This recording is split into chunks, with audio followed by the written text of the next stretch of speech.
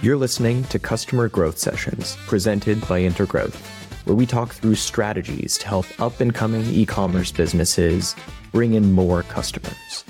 I'm your host, Pat Ahern. Let's jump in.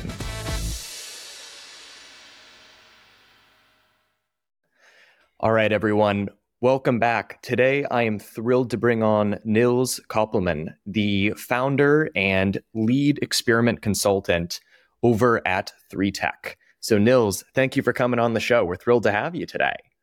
Thanks, Pat, for the invite. And even though we missed each other in Stockholm, I'm happy we get to talk now. I know I'm a little bummed that was the time that you picked to be in Stockholm in the middle of November. I would say undoubtedly the least pleasant time to be there, but excited hopefully be able to meet up some point soon in Germany or next time you're back in this area. I'm sure, frankly, it was quite nice. First time in Stockholm and Sweden for that matter. And it was a cool conference, so it was well worth it. Well, cool. Before we jump in and start grilling you with all these CRO related questions we're going to get into, would love to just start out having you give a little bit of an overview about yourself. How did you go about starting 3Tech? Tell us a little about yourself. Sure. My name is Nils, as you probably know by now. I'm founder of 3Tech. Initially, we started, I think, in 2017 as a primarily web development company. And at some point, with changing client needs, we started getting into CRO and trying to solve problems more data-driven and actually output-oriented. And that at some point turned into, hey, what's A/B testing? What's CRO? How can we help companies become more data-driven, not only regarding their website, but also in regard to their entire decision architecture and decision-making process? That's a little 20-second, probably something like that, intro to what 3Tech is about, what I'm doing. And yeah. Today, given your experience, I really want to dive deep into CRO, talk about some of the strategies that you've seen work really well for businesses you've consulted with, and also just help founders that are either currently doing CRO or considering investing in CRO to make smarter decisions about how to approach it. So maybe stepping back, talk to us a little about maybe the pros and cons of CRO, whether you want to speak to it in terms of biggest benefits you see, specific use cases where you see it really beneficial for one business over the other. Would love to take it in whatever direction sounds best to you there. Sure. I think most of the listeners probably are in the D2C kind of space, if I remember correctly. So I'll try to tailor it somewhat to that. So I would say probably the biggest use case and an entry point for CRO is usually if we talk marketing, if we talk website optimization, right? CRO, for those who don't know, stands for conversion rate optimization. And there is a lot of discussions around whether or not that is the proper term for it, or if that's the best term. But basically, the idea is how can we get more visitors to buy on a website? At least that's the starting point. The more you mature, that might actually turn into how can we improve the experience so that visitors have a better time making the right decisions or might find the right products for them. Because a lot of the times, and this is probably like crucial for founders, you might think how to deliver the best experience for your customers. But that is only looking through your eyes. And with CO, what we're trying to do is we're trying to understand or look through the lens of the customer and help them on their journey. So what that typically looks like is like trying to use data that we have, and data comes in all sorts of forms. So like web analytics, user behavior data, stuff like screen recordings or heat maps, but also just simple stuff like talking to your customers, right? So this is, by the way, one of the most undervalued and underutilized things that I come across on a daily basis, just talking to customers and actually listening and taking action on what customers are saying, or sometimes even on what they're not saying and what that might mean for their experience.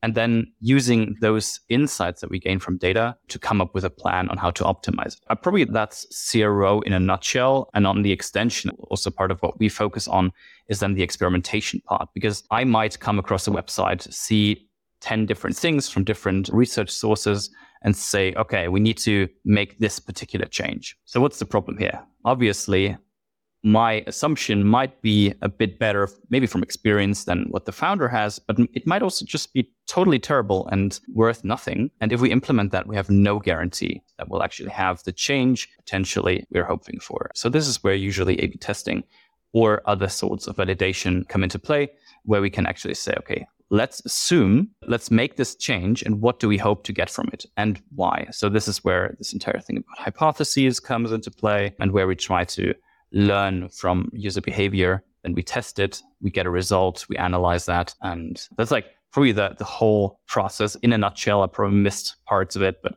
yeah, hopefully that helps to get a bit of an idea. And it's a phenomenal starting point for starting to understand just how multifaceted CRO can be as a whole. And you brought up the point of what I would refer to as like customer development or customer interviews as really being an essential component for that data collection process. Yeah.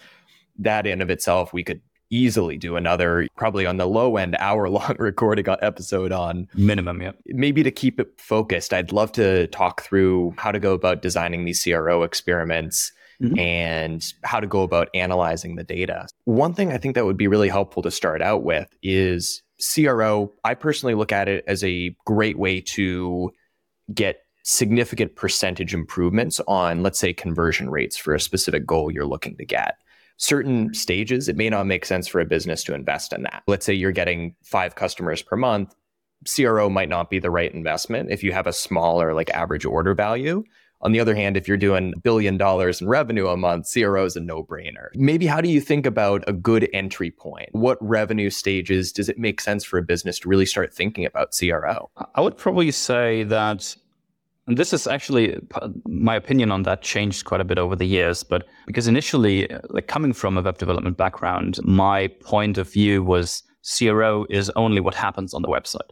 But if we look at CRO applying more to the entire customer journey, then we can use the same principles, but not only use them to optimize on-site experience, but also to, and this is what's happening in creative testing for like a lot of companies, use insights to inform on performance and to inform on user behavior. So I would probably say, yeah, on-site optimization or doing work on like on-site might be limited to, or like might only make sense if you have a certain amount of traffic already coming through to your site and a certain amount of orders that you process in order to be actually able to detect differences to a certain degree.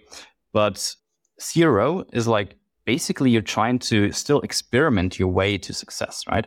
And try to understand more about your customers. And that I think you can do from day one. If you think about it, and this is probably more in the realm of experimentation in general, starting a company is an experiment, right? You have no idea if your product is actually will find product market fit.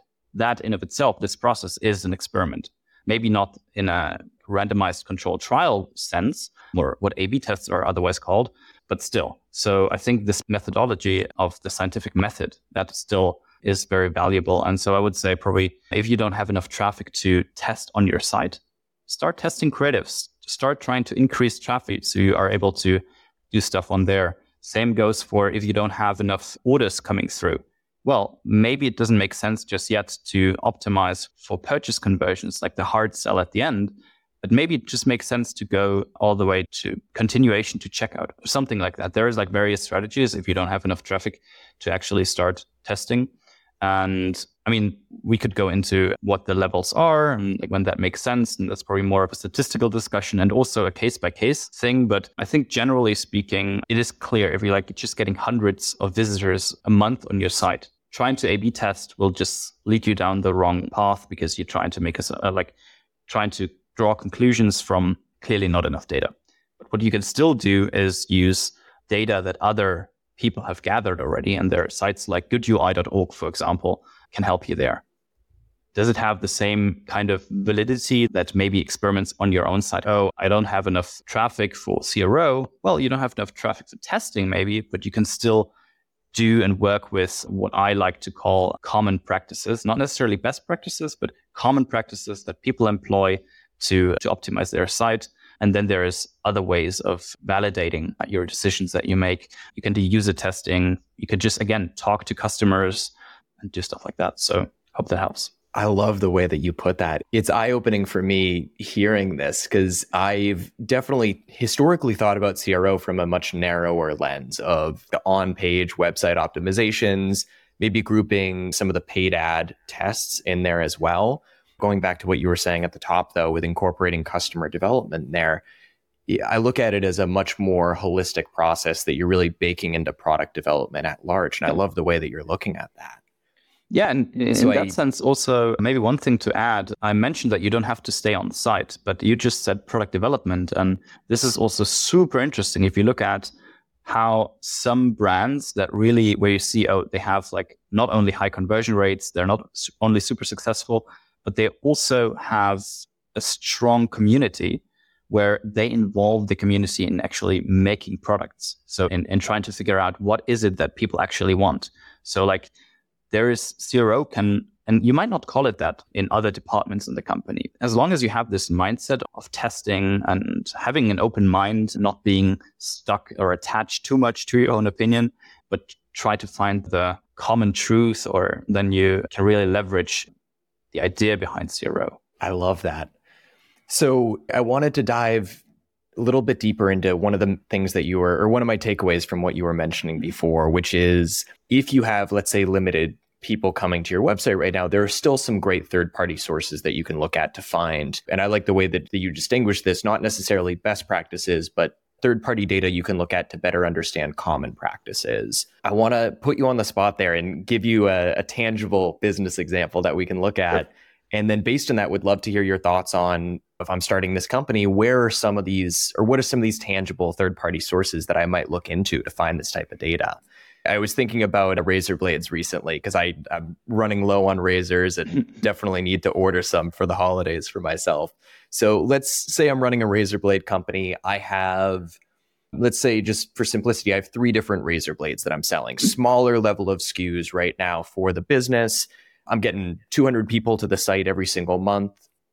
So I'm interested in diving into CRO. Maybe haven't looked at it yet, but to your point, my data is pretty limited. So where would you advise that I go to try and collect some more of this data? One interesting thing, also, again, super underutilized, is just places like Reddit. Like, if you want to know what people think, what people care about, just going to Reddit. I knew about Reddit for like 10 years or something, but only for the last 2.5, 3 years, I've actually started being on there. And also for clients, it might sound weird, like you're going onto a social media platform to do research, but it's incredible because people on Reddit, for example, and their Twitter is similar, but for me at least harder to discover stuff on certain topics, but people are being super honest. There is apparently no filter to what they're saying. And you might be surprised, but if you look at big brands, like say Gillette, for example, I'm sure there is some kind of thread where people, or some kind of subreddit where people go and try to research or just complain. This is amazing. In the same way, if you can go more targeted to like a specific product, just going on Amazon reviews and trying to figure out why is it that people, for example, switch from a Gillette? Why do they don't not like it? What do they love about it? And that is similar to your product. So because you might not be getting the amount of reviews that you can already like work with, but there's all these other sources of similar products or alternatives, competitor products. One of the things I like to use as an example, a lot of tools have one big competitor, and it's oftentimes Google Spreadsheets or Excel. So why not look at this as a competitor as compared to, we're the only tool in the market? No, you're probably not, because people are solving the same problem just with their means. And the same goes for physical products like razor blades, right? For example, if you're trying to sell like these razor blades, you might not only look at razor blades, but also at what other ways are there to serve this need, to shave, right? Maybe there's people out there just waxing their beard off. I wouldn't know why, but like maybe that's the case, right? Maybe they really don't like the irritation that you have on your skin. So we just uncovered one thing that people care about, having smooth skin, not being irritated. Maybe there's people with certain kinds of, I'm just jamming here, but with certain kinds of like skin problems that just because you're selling this specific kind of razor are just not there anymore or are solved. So stuff like that, if you go to the real truth of what people care about, I think helps a lot. And then again, like you don't have the traffic on your site to test this kind of messaging, go to ads, talk to people, try different things. Recently, I haven't tried this yet, but one guy said basically he's just sending out tweets to test content. So in a way, that's the same thing. If you don't have the following, of course, that doesn't make sense. You have to probably go to paid or talk to existing customers. But all these kind of ways you can use to then craft your messaging, test different things out, and maybe with some things realize it doesn't work at all. That's also fine because that's a learning and that will help you move forward. Brilliant. So I want to dive deeper into Reddit and Amazon because I see that as such a huge opportunity, to your point. So let's stick with the razor blade example. And let's say that whether we want to start out with Reddit or want to start out with Amazon, let's say I'm going through this process right now. In theory, I'm pausing this podcast and I'm going to jump right into Reddit right now and try and find some communities. What do you often find are some of the best ways to approach the experiment or approach that research process, with the caveat obviously being that so many of these Reddit communities, there are so many different subreddits that are out there. Let's say you look at a Gillette razor blade on Amazon, there might be 50,000 reviews for that razor blade. So do you find that there are certain trends that you can look for or certain signals to identify that can help cut down on some of that research time? Yeah, this is, to be honest, a bit exploratory. I'm not sure if I have the perfect formula there, but also one of the important points is when we try this regularly is to cut down that time, because it can take a couple hours, right? But I think the more time you spend with this kind of material, the more you actually learn about the subject matter. Of course, if you're selling razor blades, I'm assuming you know how they work. You generally know why people buy razor blades, probably to trim their beard, but maybe also other things you don't know. But the point is, like, what I try to understand is, do the products in the market serve a specific need? For example, with razor blades and Gillette, I would probably go at like the top ranked ones because they're, 50,000 reviews. I won't go through all of them. I might look at 20, 30, 50 of the worst reviews, some in the middle and some on the top. I don't need to read all of them to understand it because that's probably too time consuming, but it's about getting data points, right? It's not about getting the end all be all picture because at the end, it's still another company's product, another customer base. Don't confuse that with, this is the truth, but it's one data point that you can use as a starting point for your own research or to test things out, especially if you're trying to fill the gap or the lack of data you have yourself. And with Reddit, probably I would go for like hot topics there. If you've been on Wikipedia before, at least it happens to me regularly. I click on one link, start reading on one topic, and all of a sudden I end up on 10 different tangents. The same thing you can do on Reddit, right? You don't have to find the perfect post.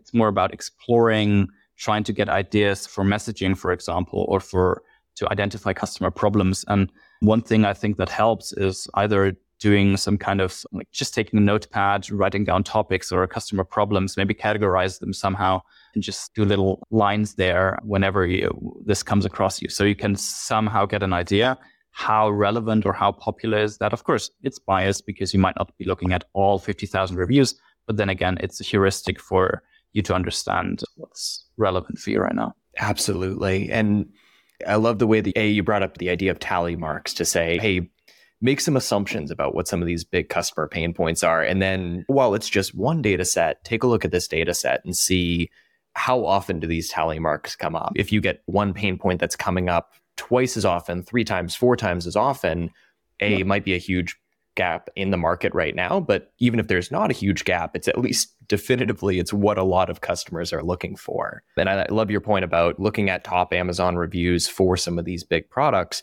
but also looking at some of the lower end reviews. My assumption is based on that, you could find some great ideation for specific things that customers want that they're not finding out of these products that they are spending money on. Yeah. And in a similar way also, maybe like going for direct competitors of these products you're looking at, because sometimes they might not critique the product that you're looking at, but they might say, I switched from, of course, I don't know any other brands right now, but like I switched from this other kind of blade, even if it's from the same company, because one solves my need better or stuff like that, right? So, or maybe the packaging looked nicer. And so you understand, people care about that kind of thing. I don't know. Probably not, but all great tangible examples though. And this is giving listeners a lot to chew on. Let's shift gears a little bit. Let's assume that since we spoke a lot to how businesses that still have limited data about their existing customers, about their existing site performance, that was so much gold that was in there, speaking to opportunities to find great third-party data that you can reference to just make better decisions. Let's say that you're looking at the inverse side of things. You're looking at a business that sees Let's say they get $1 million US in annual revenue. Maybe they get 50,000 people coming to their site every single month. They're I would say, a good D2C brand. They're still in growth stage, still maybe just a couple employees there, but they're at a good state where they have quite a bit of data that they can look at on their website. Let's say this is that same razor blade company. How might you recommend that they go about analyzing some of those existing data points to figure out, A, what sort of tweaks should they consider making to their product? B, looking at maybe like the website conversion side of things, are there specific data points that might be helpful for them to look at or try and collect more data on to figure out their next series of tests? Yeah, so like what we so far looked at is primarily looking at third-party data, right? So data, like data points from other companies. Now you're at the point where you have probably enough traffic to infer on user behavior on your own site or even ask your own customers. Probably already on that way, you should be talking to your customers already, but you might be able to run, or you will definitely be able to run surveys on your site. You're able to analyze the, I'll call it funnel behavior throughout your site, even though this one funnel, as every e-com founder probably knows by now, doesn't exist. But you might be able to, or you definitely will be able to see where are people dropping off. Is it, I mean, it's super simple to look at, right? You can easily build these reports now in GA4 to see, are people dropping off already on the homepage, for example, or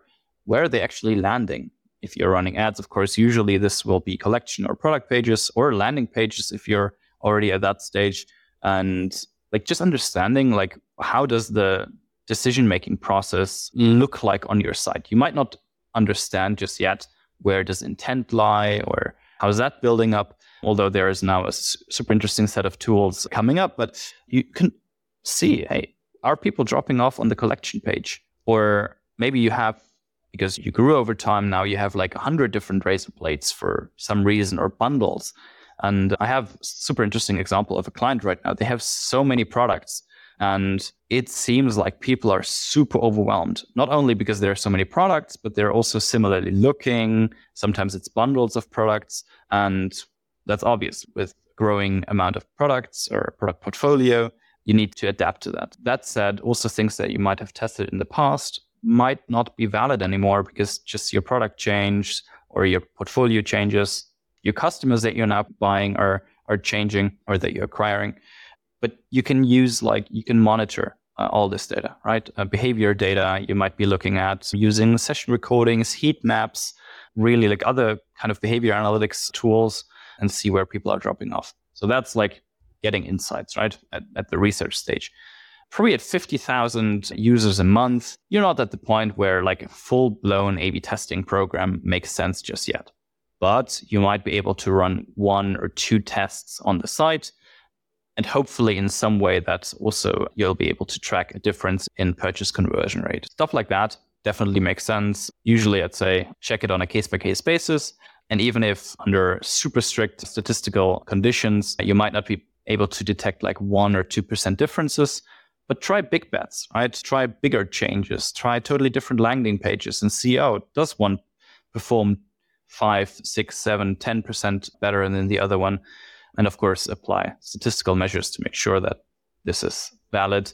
But yeah, if you're at that point, you also are able to take bigger risks than bigger brands probably. So go ahead. So within that, a couple follow-up questions, but I want to start out with the process of designing some of these tests that you can run. Let's say this razor blade company will stick with 50,000 site visitors. Maybe their team comes up with 15 different experiments that they think they can run for CRO. A couple of them are related to some landing pages that are just underperforming in terms of conversion rates. Maybe they're considering a homepage redesign, a couple larger updates to their product pages. Are there certain data points or just certain generalizations that you could offer in terms of how this business might go about prioritizing those? Let's assume they have these 15 ideas, but it's maybe only going to be feasible for them to focus on 2 of these tests for the upcoming quarter.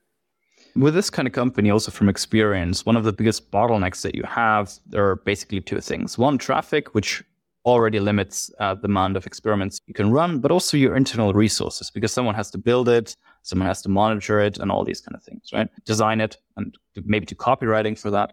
So you already have a couple limits. I wouldn't go super crazy about trying to find the best prioritization model or trying to build a kind of behavior model for that to then reprioritize ideas. Not the stage you're at just now or just yet. Just use simple prioritization like an ICE model. That's impact, confidence, and ease. You basically can, like ICE, ICE. You can Google it. It's super simple. A bit tricky when it comes to like what does confidence actually mean. But there's also tools to help with that, like the confidence meter from Itamar Gilad, I think it is. Although that, again, makes things more complicated. But you try to use a couple metrics or a couple values that you can easily or somewhat easily use and just prioritize it. At the end of the day, you might only be able to run, say, maybe 2 experiments per month, but then you have the next month, and then you have the next, and you'll soon, I mean, it's not can only run 2 experiments per year. These experiments might have to run longer than if you had more traffic, of course, but to meet certain sample size requirements. But yeah, it's just prioritization, I think, sometimes is like people count too much on getting prioritization right, and which keeps them from actually doing the work, actually running experiments. So the prioritization will never work properly. It's only a heuristic, only a proxy to getting to the right decision or getting to find out what the right decision is in the case of experimentation. I would probably go about it that way. Use a simple prioritization framework and just get started. I love the way you put it. One of my takeaways from that is it sounds like you've probably had quite a few experiences where you've been working with a business and maybe they've put a little bit too much time into saying, let's make sure we do the perfect experiment first. Whereas in a lot of cases, it sounds like these businesses probably would have been better off if they just said, hey, these 4 experiments are going to be good enough. Let's start with these. We'll collect some good data. And then because we're deciding very quickly, we're going to be able to get more experiments done this year, and we'll be able to learn more things and get better results. Is that a safe way of summarizing some of that? It's definitely a safe way. But one thing I'd like to add there is I think the more people focus on prioritization, they see individual experiments as committing to a big project. And that's usually the opposite of what you want, because you don't want to be super attached to an experiment, because then you're oh, we spend so much time and effort. And there's experiments that need more effort than others. Maybe there just takes more time to build it, but it's very business critical. Of course, you should do it. But the point is, if people see experiments just as a validation of them being right, then that's the wrong approach, in my opinion. It's better than not testing at all, sure. But if you say, okay, really what I'm looking for is just to get the praise that my ideas are right, because, I've spent so much time developing this experiment, or this is what we really want to do, then you're not getting the insight that lies at the core of experimentation. Because if you test to be right, you're doing it wrong. But if you test to be wrong, the insights you're learning are much higher. Yeah, generally, I would just say, don't get attached too much to individual experiments, and don't be too sad if they don't work, because the more experiments you run, the more experiments won't work, but that actually helps you grow, because you're not just relying on just implementing stuff, right? Because just as an excursion, maybe for a second, imagine you don't test. Basically, you have no idea if any of the stuff you're implementing, any of the ideas that you think are right, are actually adding to your bottom line or improving any of the metrics that you intend to. And from experience,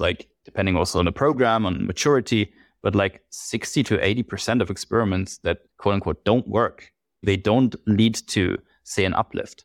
So yeah, again, depending on the program, but there's of course programs that have 50+% win rates at the beginning, but over time that might also decrease. And you hit on such an important point there that I hope listeners really take to heart, which is when you're designing these experiments, it's not about being right, it's about collecting the right data, or as sometimes I like to say, it's about being right in the long term and not being right with that one singular experiment. I know we're coming up close on time. I want to squeeze a couple more questions in here. One of the things that I would really like to hear from you, you've mentioned at a very high level so many different data collection elements, things like surveys, heat maps, you name it, setting up GA4 for getting better attribution data. Maybe rapid fire, would love to just hear a list of different tools that you recommend, let's say for holistic CRO, whether it's talking about collecting data from third-party sources, whether it is designing experiments for tweaks on your website. But what are some of the big tools that would be good for listeners to check out if they want to get started with CRO? So let's just name like one for every category. I would probably find a tool for running surveys. I use something like SurveyMonkey is one that's out there, one that I can't come up with right now on the spot. Like a lot of tools that are out there. Then analytics. For most of your listeners, this will be Google Analytics, might be something like Pivot Pro or something like that. A/B testing tools, I would probably not generalize, but there's stuff like A/B Lift, Convert, especially if you're in that kind of ballpark. These will be probably the most affordable ones. Then there is stuff like Clarity. Maybe not too many people know about it, but it's basically Hotjar by Microsoft, but it's free. So that's good. And I know at this stage, you try to save costs at every point using something like that. Super valuable.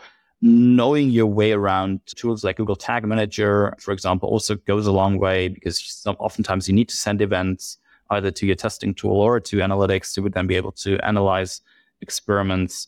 Yeah. And I think the biggest tool that you have also is being able to talk with customers. Again, this is super simple, but I don't want to leave it out here and depending on how you're set up, maybe that's through Instagram, maybe that's through email, using your reviews and these kind of sources. Super important. Yeah.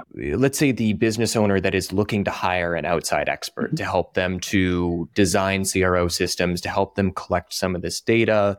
At what stage should an e-commerce business be really thinking about hiring an expert from the outside to help them out?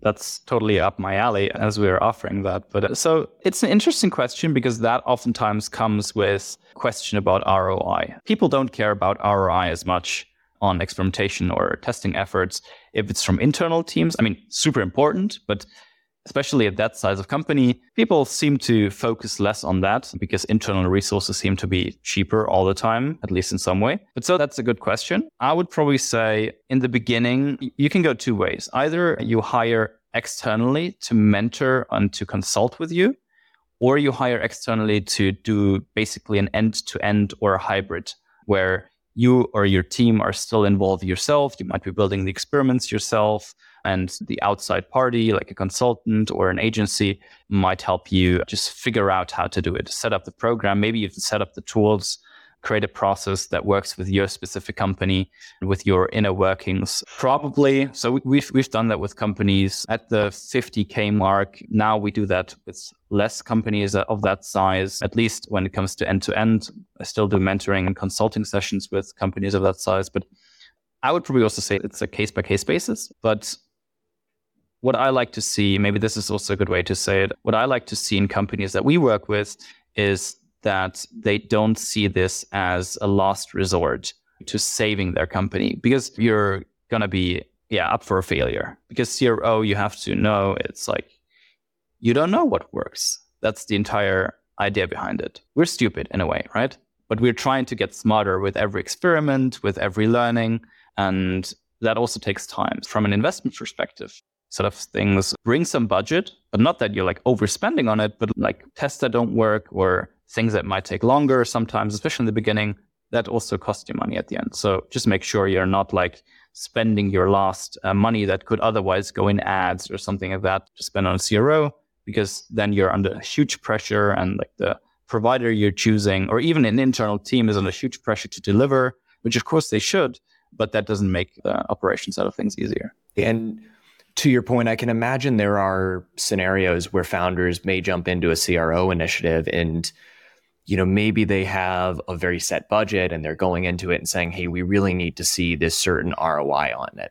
And one of my big takeaways from everything you've shared today is some experiments aren't going to drive improvements, but you're going to learn some great things that are going to help you to grow more in the future. If that founder goes in and says, hey, we need a 2.5x ROI on this investment, that may not come in the short term. It'll come in the long term, but it's going to be far more beneficial if they have that flexibility to say, hey, we want to spend this amount of money to learn more about our customers and to learn, can we improve the site in this way?